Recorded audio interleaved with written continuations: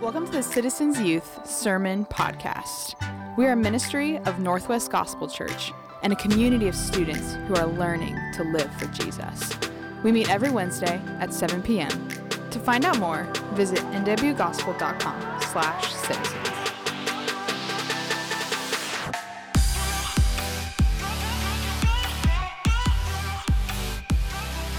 How are you guys? Woo! Good to see you. Welcome. Come on. Hey, it's Wednesday night. It's the best night of the week. Let's go. I have a surprise. It's a small surprise, but I think you will appreciate it. It is the last Connect group of the season, which is very sad. I know. It's a mixed reviews on that one. That's fine. You guys are going to get a snack at small group tonight, and it is going to be tater tots. You're going to get a massive thing of tater tots to bring back to your group. I just wanted to tell you right now, I don't know why, I feel like we could use a jolt of energy right now. And the answer is tater tots. You get tater tots tonight for your Connect group. Hope you love it. All right, open up your Bibles to Hebrews chapter 10.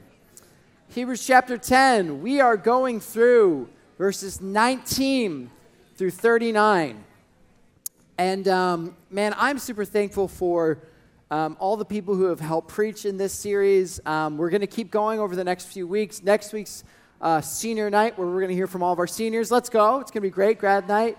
They're going to do a phenomenal job. And then we just have a few more weeks in the book of Hebrews. We're going to be done it before camp. And then we're going to have a new series after camp, which is going to be great. But I'm really thankful for everyone who's helped preach. Max, Will, Courtney, they've all done amazing jobs. They've all helped go into this season with conviction, and they've all done a really good job. So super thankful for them. And we are in chapter 10. And chapter 10 speaks to this word confidence more than once. This word is used. Confidence. And I've noticed that there are certain people who just seem to be naturally confident, no matter what situation they find themselves in, no matter what task they seem to be involved in, no matter what job's been thrown at them. They just kind of have this natural, go get it mentality, and they're just so confident as they run through these things. Now, I've noticed there's kind of two different types of people, more or less. Sometimes we can be both, depending on the situation. There are people who are not very confident, but they should be. And then there seems to be sometimes people who are very confident, but they should not be very confident. Those people are kind of the worst sometimes. But more often than not, I'm the second person. So let's do an illustration here. People who are not confident, but they should be. I've worked with so many youth leaders, hundreds now over the last few years of youth leaders, who I've seen so many of them thrive over the years, and they just do a phenomenal job. But the first or second or third time going into small group or into a Wednesday night, they're just like, I can't do it. I'm too scared. Well, I don't know how to talk to a seventh grader.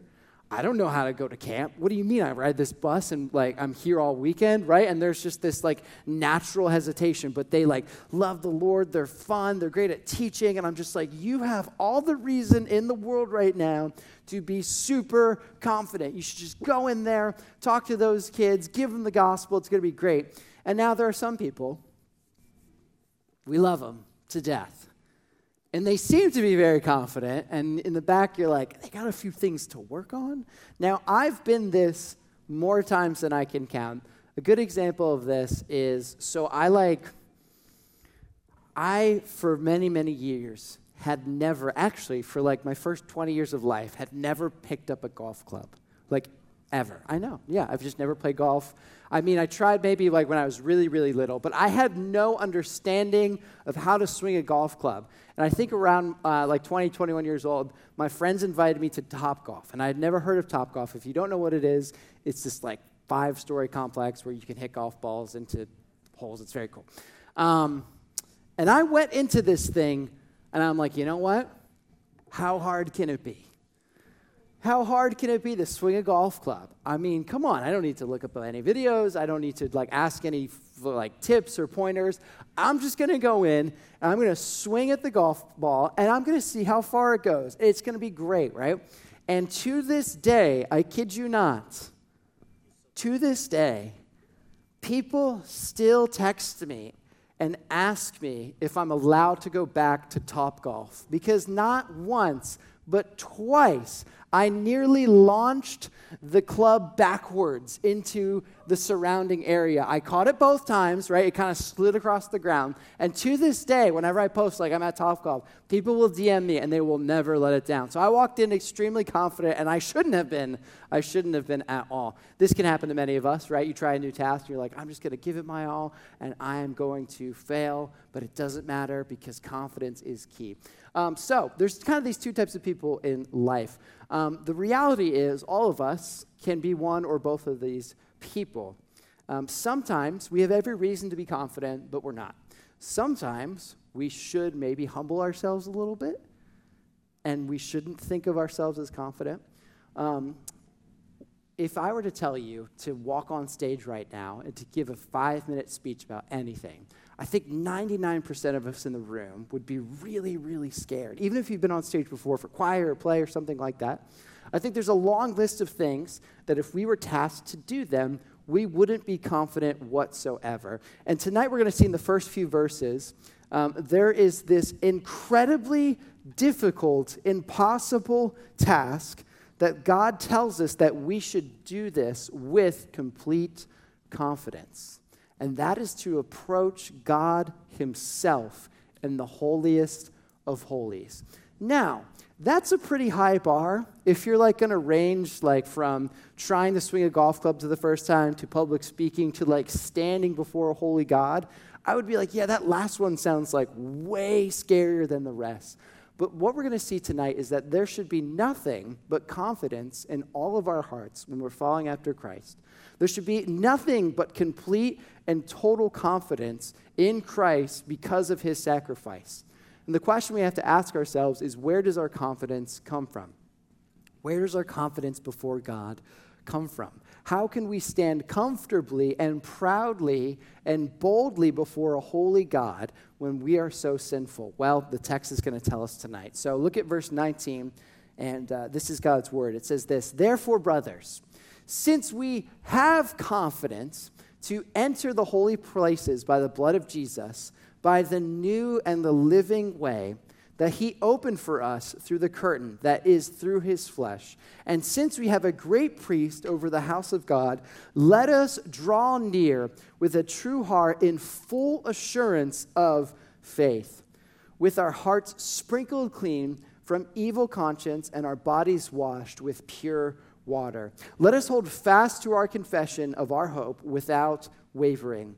For he who promised is faithful. And let us consider how to stir up one another for love and good works, not neglecting to meet together, as is the habit of some, but encouraging one another all the more as you see the day drawing near." God, we love you. I pray that you be with us as we're looking through your word. You give us guidance and direction, that we wouldn't be distracted, but we would be locked in on everything you have for us. In Jesus' name we pray. Amen. All right, so the first few verses, surprise, surprise, we're in the book of Hebrew, allude again to the Old Testament. Once again, the book and the author of Hebrews is connecting the old sacrificial system, temple worship, and the Levitical priests to the completed works of Jesus Christ. And he shows that the works of Jesus are far greater than all these things that we have seen before us. It says this astounding verse, "Therefore, brothers, since we have confidence to enter the holy places by the blood of Jesus, by a new and living way, that he opened for us through the curtain, that is, through his flesh. And since we have a great high priest over the house of God, let us draw near with a true heart in full assurance of faith." Now, we've heard this a few different times in a few different ways, but this is the first time that Jesus is directly compared to the curtain itself. Now, we've talked about it the last few weeks. If you haven't been here, God specifically instructed the Israelites on how they're to atone for their sins, how they are to make an atonement for their sins through sacrifice, how they're supposed to worship God, where God would physically dwell with his people in a temple. And the holiest of holies was the place where God dwelled. It's where the Ark of the Covenant was, and it's where the very Spirit of God for thousands of years was. That's just where he was chilling. It's where he was hanging out. And this astounding claim is made. We have this confidence. It's something we already present to go into the holy places by the blood of Jesus, by the new way. Jesus makes a new way for us to connect with God. Jesus makes a new way to draw near in grace together. That's the first point tonight, to draw near in grace together.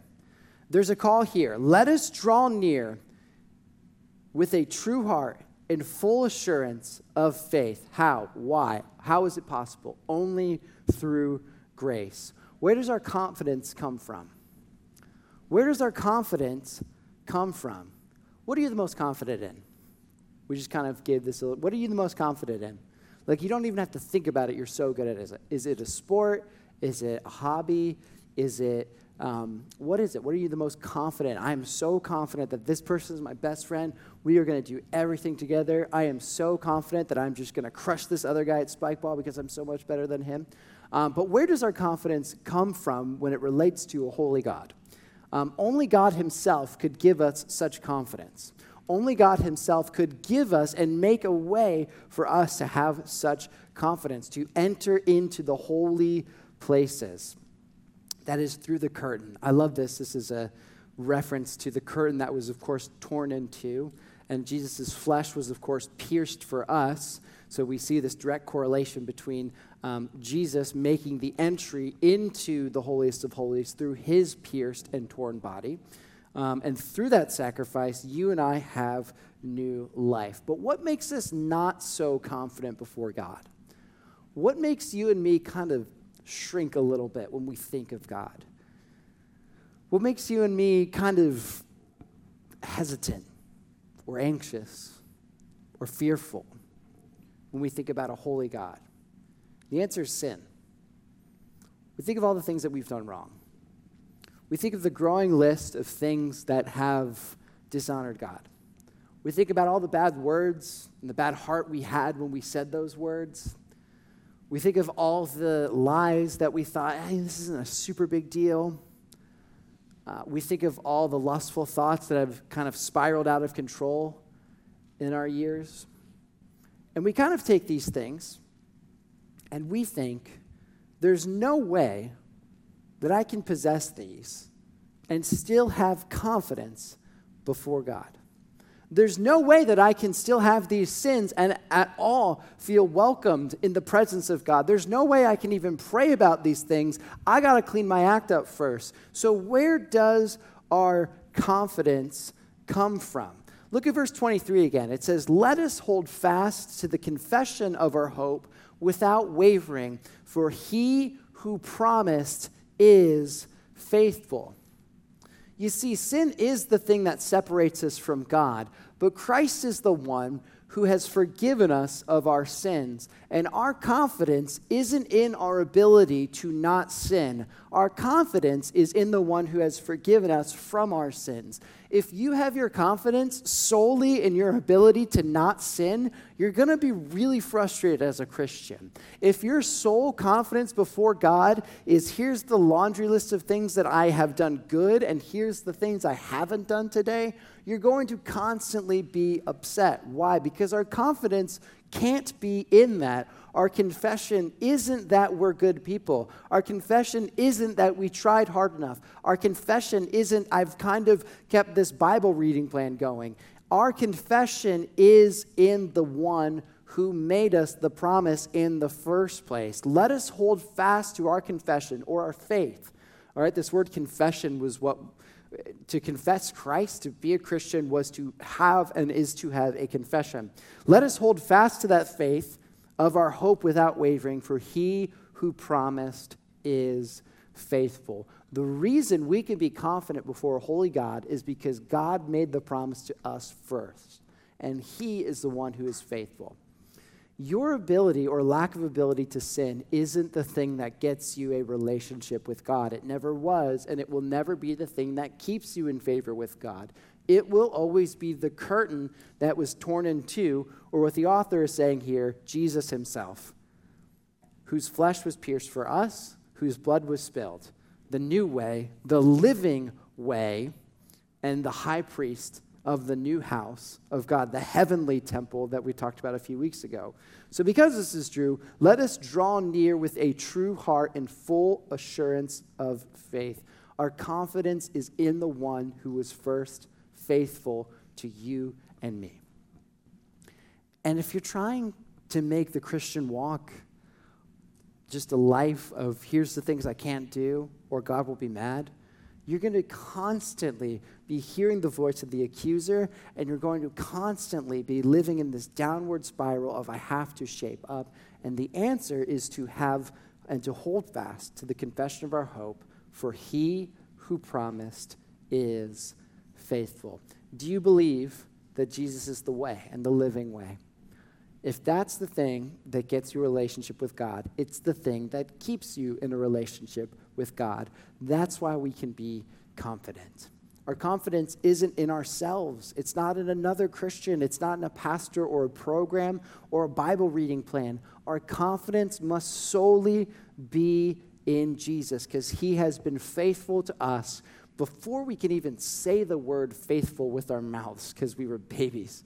Right? The Lord is faithful. And the call of a Christian is to draw near to God in grace together. So the opening kind of exhortation here, as we understand that our confidence comes from Christ, the opening exhortation is to approach this holy place, to enter into the holy place of God, and we're supposed to do it together. After verse 23, we see verses 24 and 25, which are like some of the best verses about the church, some of the best verses about why we do stuff like this.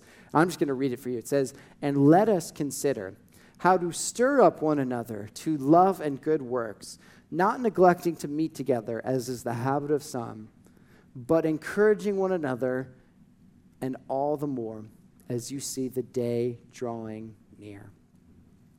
The author in the original context, and we're going to see more about this as we go on, is begging his listeners to hold close to their confession, to not waver, to not let the exterior pressures of the world get to them. And so many Christians at this time were wondering, they're kind of deciding here, am I really going to stick with this Jesus thing? This has cost me a lot. This has cost me relationships. This has cost me my home. This has cost me my well-being. This has cost me so much. And I grew up in this Jewish faith, and that seemed good enough for me for all these years. And so these Christians are deciding. They're kind of like teetering between these two worlds. And the author is so strict and so clear in these things. He says, boldly approach God. And also, you're going to have to do it together. You got to stick with it. Don't neglect this meeting. Now, there were probably hundreds and hundreds of people who were gathering together in the name of Jesus. So they would have definitely stood out a little bit. They definitely would have been making a scene, and it definitely would have put a target on their back in their current context. And so there is this temptation to say, well, I love Jesus, and I'm just going to do my Jesus thing over here in my house. And the author says, don't do that. Don't neglect meeting together. Don't do it. Don't give in to the exterior temptation to be quiet. Don't give in to what the world is saying. Meet together, and not only do that, stir one another up for love and good works. Stir one another up together for love and good works. Christianity is not a solo sport. Christianity, and the reason why we put on programs like this in youth ministries, is because we believe confidently that Christians thrive in community. And it is actually a biblical command to do this, to meet together constantly. And COVID kind of had people questioning that the past few years when we have unlimited access to, honestly, really good Christian content all over the internet.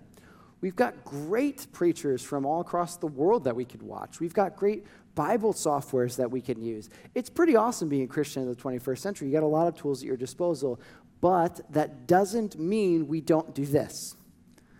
That doesn't mean we don't have relationships with other Christians and we figure out how to encourage them and spur them on to love and good works.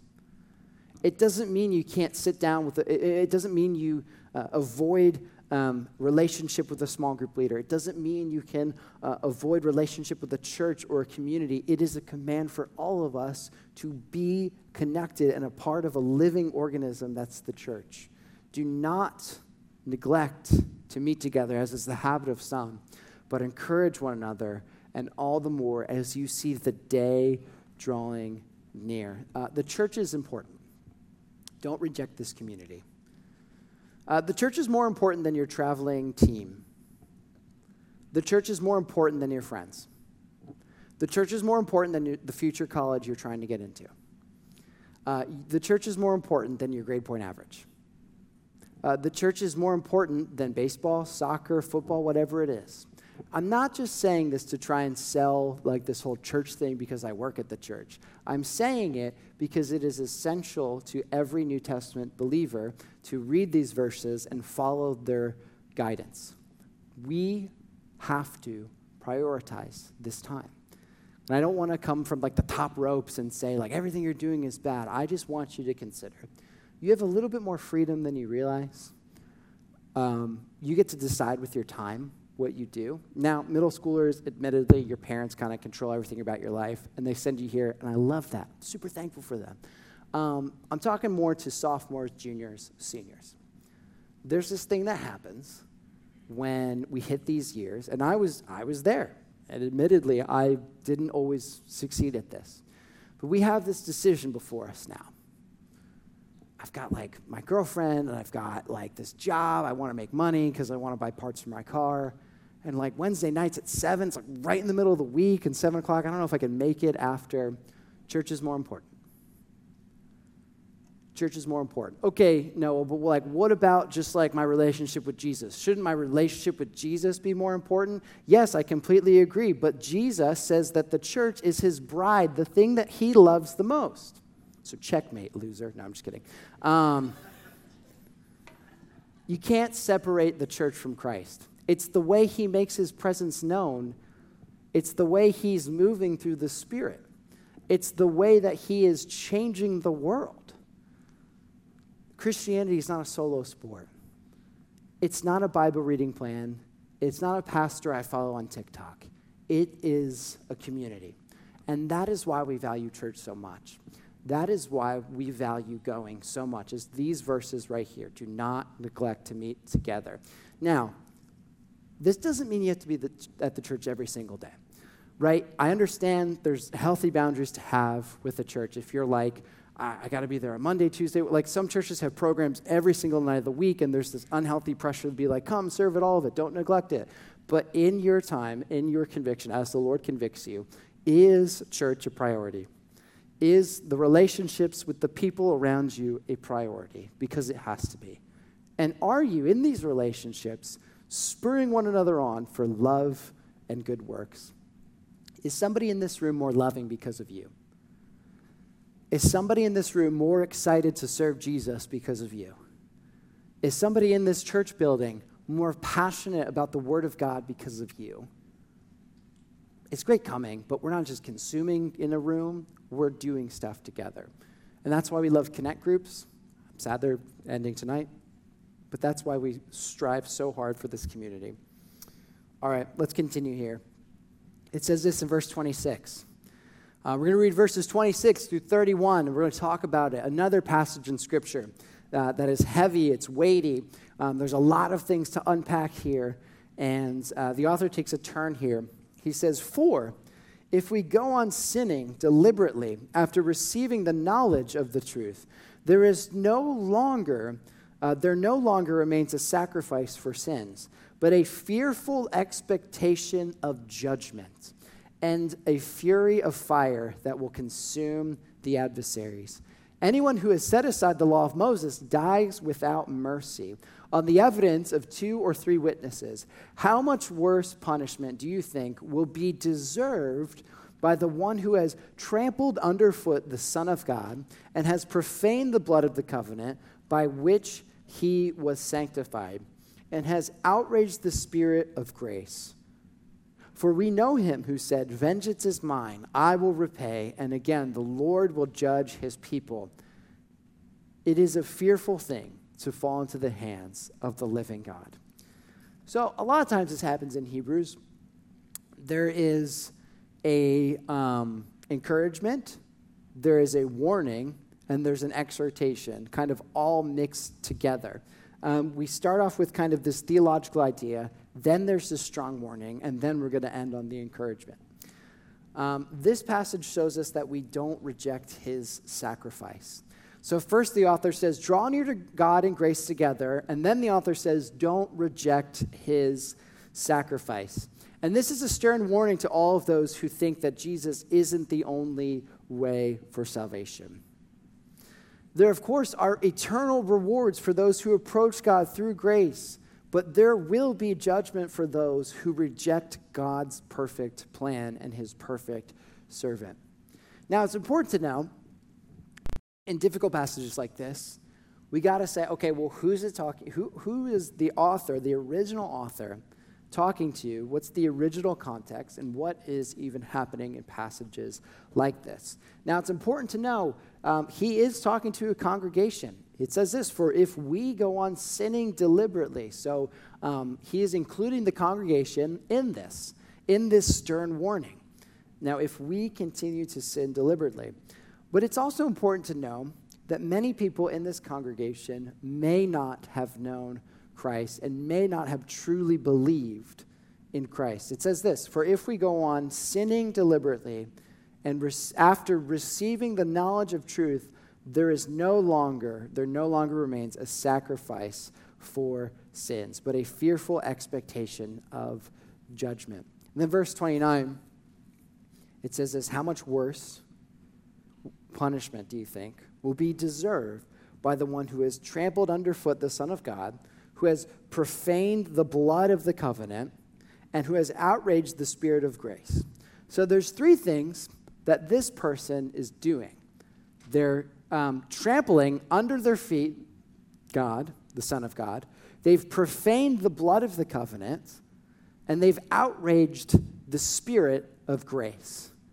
These are 3 things that are very intense, but it is very clear that this is addressing someone who is an unrepentant person, someone who hasn't truly followed after Jesus.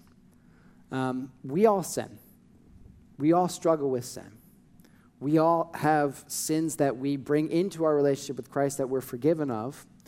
But this is clearly somebody who's unrepentant. It's not somebody who's trying to grow in fruitfulness with God or in a relationship with God. This isn't a picture of somebody who is like, I picture it like this. They're trying so hard to hold on to their faith, and they just like kind of trip and they mess up. And then all of a sudden their faith is on the ground. It's like, oh no, I've accidentally stepped on Jesus and like profaned and blasphemed the Holy Spirit. It's not like that at all. Your faith isn't like a big trip to Safeway where you're like trying to carry everything in and you're like, there go my oranges and my salvation. Oh no, like what do I do? I don't quite see it like that. And we have to address the whole counsel of Scripture in verses like this. We've actually talked about this before. When we receive the Spirit of grace, those gifts that we received are irrevocable. Even last week, the author made a very clear point to say, Jesus died for our sins once and for all. So what is happening here? I believe that he's addressing the unbelievers in the audience. And what he's doing is very similar to what he did or they did in chapter 4 or chapter 5. I can't remember which one. But he's building this hypothetical situation saying, okay, if somebody truly followed after Jesus, theoretically, and then decided to leave Jesus, it's not possible. There's therefore no grace for this person because they've blasphemed the very and the only thing that can save them. And I completely agree with that, and all of us should, because that's biblical, because Jesus is the only way. Now, when we truly repent and are truly regenerate, I don't believe it's possible for us to therefore trample underfoot the Son of God or reject the Holy Spirit or profane the blood of the covenant. That word profane there, this is used in the Old Testament as somebody who would, they just wouldn't have any regard for anything that was holy. It would mean to profane something, would mean to have no care or to no reverence whatsoever of what it actually meant. And to profane anything that God says was holy means that that person would die. So there's holy objects all in the temple, and if someone were to profane them by touching them with their human hands, they would die. And this person, again, who is a big fan of the Old Testament, is saying the person who rejects Jesus has no desire whatsoever. They don't care at all about the blood of the covenant, which of course means that this person cannot be saved. I don't believe it is talking about somebody who is already followed after Christ. Now, off of that soapbox, and we can throw our theological hat to the side for now, there should be fruit in your life as a Christian. It says here in verse 26, "For if we go on sinning deliberately after receiving the knowledge of truth," some people's faith only goes head deep. You're like, what do you mean by that? I mean, some people's faith is purely logical. Some people's faith is purely knowledge. There's some people who could ace a Bible test more than any of us in this room, but not have a relationship with Jesus. What's the difference? The fruit of the Spirit and the fruit of our good works, of love and righteousness and good works. And if somebody is sinning deliberately, meaning they have no conscience of the Holy Spirit, they have no understanding of what they're supposed to be doing, but they know about Jesus, well, then this person has rejected Jesus. And verses like this are sobering. Of course, we see here in verse 30, the author's quoting Deuteronomy 32. And the Old Testament actually makes very clear distinction between those who are rebelling against God and those who maybe even sin unknowingly or accidentally. The Old Testament does this in the book of Deuteronomy as well. And so it's safe to assume that there are two distinct types of people here. But we do have to ask ourselves, is my faith in God genuine? Does my life have fruit? Is my faith only logical or academic? Or is my faith real? Is my faith genuine? Am I following God with everything that I have? Because the person who rejects Christ cannot be saved. Sinning deliberately is anti-Christian. And to be Christian is to grow in righteousness, not to be perfect. But we should constantly be growing. The author makes his greater argument again here.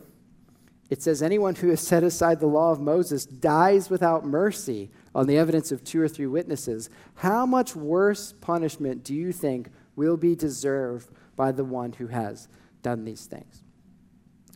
The author is saying that to reject the law of Moses, to reject the old covenant would be like really bad, and you would be executed for it.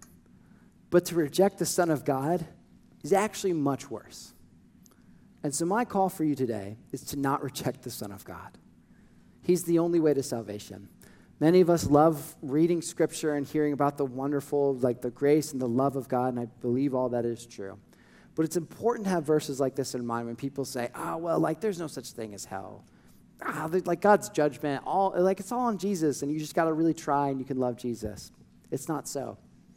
The same God of the Old Testament, from Deuteronomy 32, is the same God of Hebrews 10, and it's the same God today. He requires a righteous sacrifice in the place of sin, and those who reject that sacrifice reject God himself. But the good news is if you can hear my voice, you can turn right now and accept his grace, and you will no longer be cast out.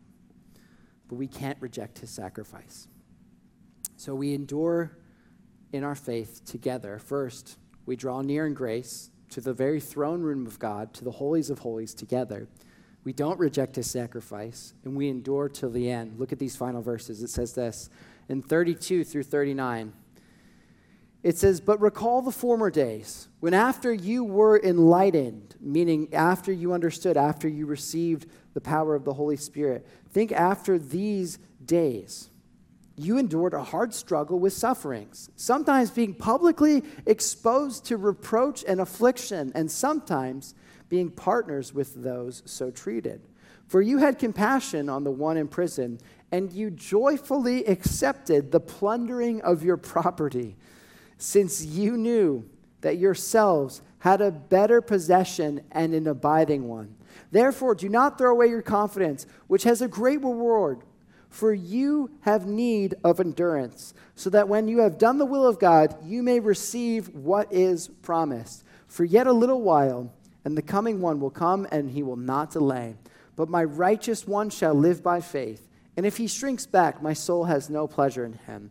But we are not of those who shrink back and are destroyed, but those who have faith and preserve their souls. Look at that last verse. But those who have faith and preserve their souls. That is the key to this entire 20 verses that we have just read.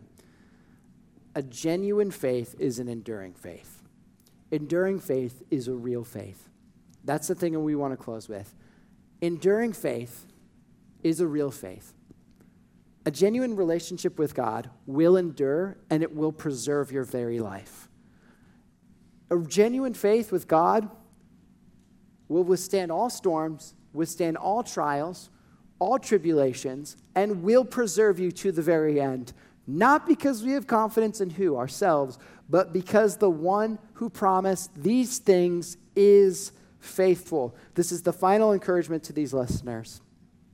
He is drawing out the persecution that they've already faced in the past, and he's basically saying, hey, you guys have seen a lot worse already. Why don't you just keep going?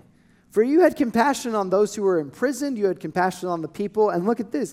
You were joyfully accepted the plundering of your property. These people were willing to have their most prized possessions. To own property was to be very wealthy. So some of these people were very wealthy.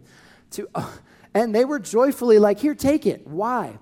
Why is somebody so willing to give up earthly possessions? Why is somebody so willing to say, I don't care about my life, my positions, or my reputation? Why? Because you knew that yourselves had a better possession and an abiding one.